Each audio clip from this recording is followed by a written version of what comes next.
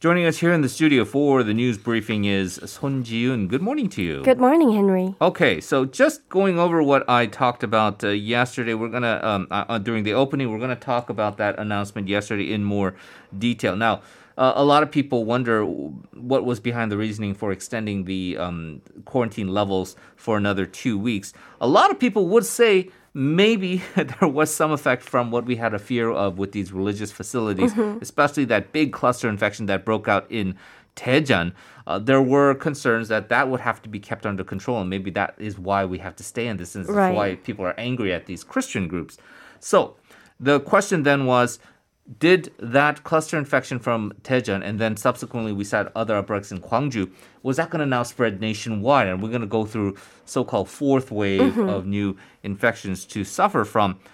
It doesn't look like that's the thing, but give us a gauge of what the numbers are looking like. Right, so for now it looks okay. So judging from the numbers alone, it doesn't seem to have spread further. The country reported 355 cases yesterday, 325 being locally transmitted cases and 30 being imported cases. This now makes the total 78,205. Looking at the regional breakdown, as always, metropolitan areas accounted for more than half of the cases, Seoul with 101 and Gyeonggi with 113 and Incheon with 21. Surprisingly, no new cases were reported from Daejeon. Okay, so that's great news. That means that at least the cluster infection in Daejeon, as of now, from the testing that they've done, they have now settled the community spread there.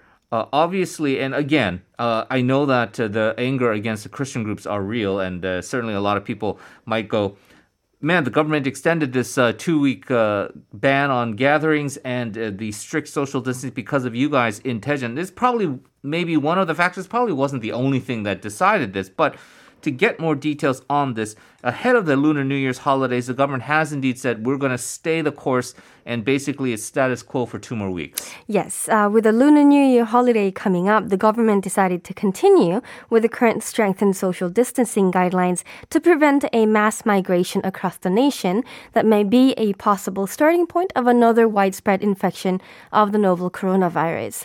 This means that the social distancing guidelines will stay at level 2.5 for metropolitan areas and 2 for non-metropolitan areas for 2 more weeks with small adjustment until the 14th of February. The no more than 5 rules will stay put till then as well. This means, as I've said earlier and you said earlier, no more than 5 people can gather, even if they are family, if they don't live together.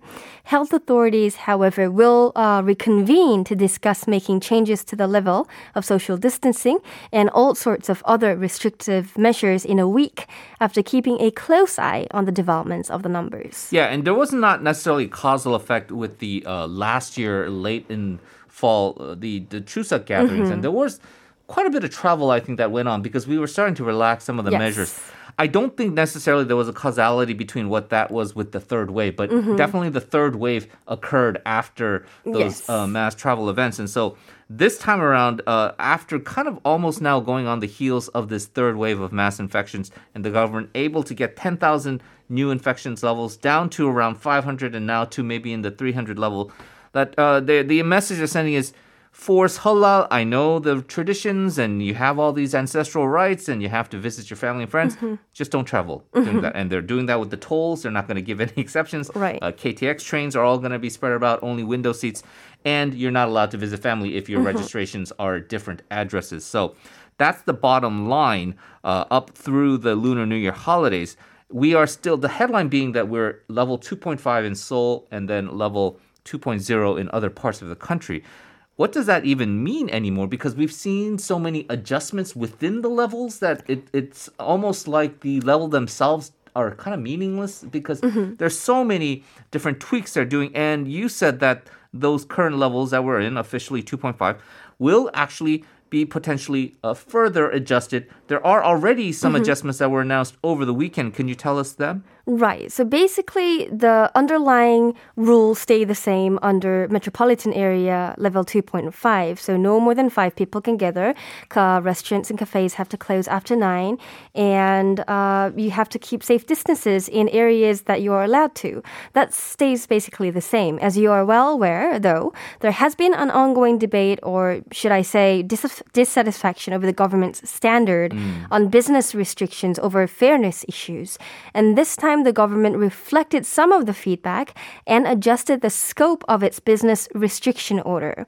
For instance, you no longer have to take a seat apart from your own company in theaters or performance halls, as long as you keep a safe distance from other groups or other parties. Indoor sports facilities can now reopen their showers. Of course, those using the shower must keep a safe distance as well. Winter sports facilities such as ski resorts can now stay open after 9 in the evening, and any event with no more than 50 participants, such as weddings and funerals and so on, will continue to be banned in metropolitan areas, and the number is 100 for non-metropolitan areas. Religious facilities are still required to refrain from hosting any private gatherings or meals other than their regular religious services. Restaurants and cafes, as I said earlier, are also still required to close after 9, but they can service deliveries and takeouts after 9. Schools are asked to accommodate only 1/3 of their full capacity to reduce any spread in the schools. Right, and we are continuing to monitor the trends because the government says they will look at this rate of new infections and where the trend lines are going and further adjust if necessary, maybe even make another announcement next weekend. Which would perhaps give a little bit more relief to some of these small business owners because certainly, as you say, a lot of them are quite dissatisfied right now with the imposed restrictions as is. All of this in the backdrop of as people struggling to kind of get some economic recovery going, get some relief going, we are heading closer and closer to the April mayoral by-elections, both here in Seoul and in Busan. And as we know, that means the various campaigns are slinging a lot of nasty rhetoric towards each other. And it does look like the opposition now feels that they have one strategy to do so. And this involves trying to smear President Moon Jae-in of having allegedly given North Korea a secret favor, maybe, or try to help them build a nuclear power plant.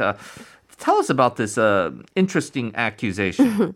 The main opposition People Power Party called for a probe into the government under allegations that President Moon tried to help build a nuclear power plant in North Korea. Heavyweight politicians, including the party chief Kim Jong-un himself and party floor leader Ju Ho-young, former PPP floor leader and Seoul mayor contender Na Kyung-won, and former Seoul mayor and a contender Oh Se-hoon are on board the accusation. This all started with this investigation over the government's decision to shut down the Walsong-1 nuclear power plant, the country's second oldest nuclear reactor, which the main opposition always thought was unnecessary, and that the Moon administration pressed ahead with the shutdown because it was the Moon administration's agenda to move away from nuclear power. Then there came the files, and these files are claimed to have been destroyed by the industry and Energy Ministry officials when the investigation kicked off. The main opposition believes that the Moon administration had handed over this document when presenting a cross-border economic cooperation vision during the Inter-Korean Summit in April 2018, and that these documents contain plans on building a nuclear power plant in North Korea. Right, so it's all a very kind of, if you read the accusations, a very sordid story. And you think, okay, why did they shut down this old power plant? Was it because people are worried about the safety concerns with nuclear power? And this is an old plant that might have some kind of accident? And is that the reason? Or is it a nefarious reason? And is it all part of this plot to help North Korea gain more nuclear technology, maybe leading to more advanced nuclear weapons? So one thing for sure is this is not spontaneous. This is not one day somebody from the opposition said, hey, I think this is suspicious. Let's look into it. And then everybody else just got on board. This is orchestrated. This is planned. The timing of it to come out right at once, right in the period when campaigning is heating up is certainly there. And so it's a concerted effort. It's kind of surprising that Kim Jong-un, who is known to be a very savvy political operator, would put himself out there on a limb like this, because these are very serious accusations. Some would even say wild accusations. And for him to actually have taken the risk now to put his credibility on the line and say, I believe that this is a scandal and this is what's going on, it's going to be interesting to see once the facts come out about it. But bottom line, we know that the government and ruling party feel very differently and certainly are very defiant. What is their stance? Basically, the argument is that those speculations are just groundless. And in fact, according to the ruling DP spokesperson Shin Young-dae, the idea of building a nuclear power plant in North Korea was first brought up by the Lee Myung-bak administration in 2010. And that most of the documents that the main opposition argues the ruling DP had destroyed amid the investigation were in fact those produced under the Park Geun-hye administration. Representative Yoon Young-chan, who served as Moon's senior press secretary, said that it is impossible to hand over 5 trillion won to North Korea with the main opposition not noticing it. Now, it's 5 trillion won here because that's the amount that is thought to be needed to put up a nuclear power plant in North Korea.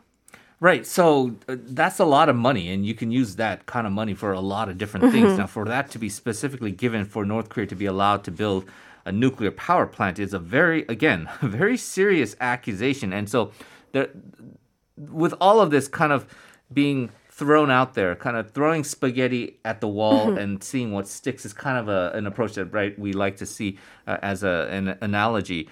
Wolseong, that nuclear power plant, why was that shut down? Why were these documents allegedly destroyed? What were these plans that were in place for a new nuclear power plant? And then this other sordid accusation that came out during the Inter-Korean Summit in April 2018, President Moon handed over a USB.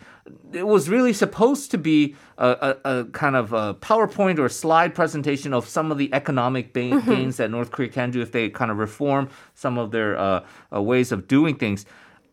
Just to clarify, none of that in that USB had anything to do with some secret nuclear power plants, right? That is right. So a source from the ruling DP camp said that the document was regarding hydropower, thermal power generation, and renewable energy, and anything but nuclear power plants. This is corroborated by what the Ministry of Unification and the Ministry of Trade, Industry, and Energy say as well. The Unification Ministry dismissed the allegation, saying that there were no words even close to a nuclear power plant in the new economic initiative for the Korean Peninsula the South had handed over to the North during the summit. The Ministry of Trade, Industry, and Energy said the file was about various policy possibilities, which include an abstract idea about constructing a nuclear power plant in the South and transmitting electricity to North. But these were ideas discussed at working level and that the government had never attempted to build a nuclear power plant in the North. So the point of all of this is, the cynics say, is for the April elections. And this will give some favor to the conservative candidates in Seoul and in Busan for having people getting so angry about the situation with North Korea that they're going to support the conservative opposition candidate. This is a strategy that I guess is very tempting to pursue for the main opposition side, for the Conservative Party side, because it's worked. And in Korean, they call it 색깔론, right? Every time a big election comes up, they'll point to this Minju, this Democratic Party, whatever form it took over the years, and say, these guys are North Korean communist sympathizers. You cannot let them be in power because they're going to turn South Korea into a communist state because they're so beholden to North Korea. That's been the successful campaign tactic in decades past. Does it still work? Some people don't think so. Even going back to 2018, during all the summits that occurred, and there was this attempt by the opposition to kind of try to discolor that. I remember Hong Jun-pyo, the chairman at the time, calling it a show, right? A political show, and this is all kind of for naught. And then the last general elections, where Na Kyung-won, the floor leader, famously went to the U.S. and said, please do not hold a summit with Trump and Kim Jong-un before the general elections. And so this kind of trying to use North Korea as a wedge or cudgel to win votes doesn't seem to have much effect. Is it going to have effect now? They seem to think so, and we'll have to see how the Cold War is over, so yeah. Well, It's interesting what the political strategy on the other side is doing right now. Let's turn away from all of this and talk about another big political issue. We talked about how the ruling party was seeking to impeach a senior judge over alleged power abuse in the judiciary. The ruling DP is planning to raise this motion as early as today. The main opposition believes this is the DP somewhat taking over the judiciary. Yes.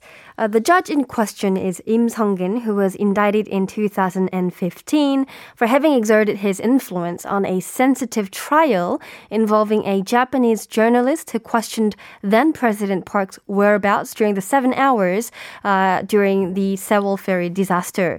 He was acquitted in the first trial in February last year. However, according to ruling DP spokesman Shin Young-dae, even though Lim was acquitted for the charges in his first trial, the judges then had acknowledged that Lim's actions were unconstitutional.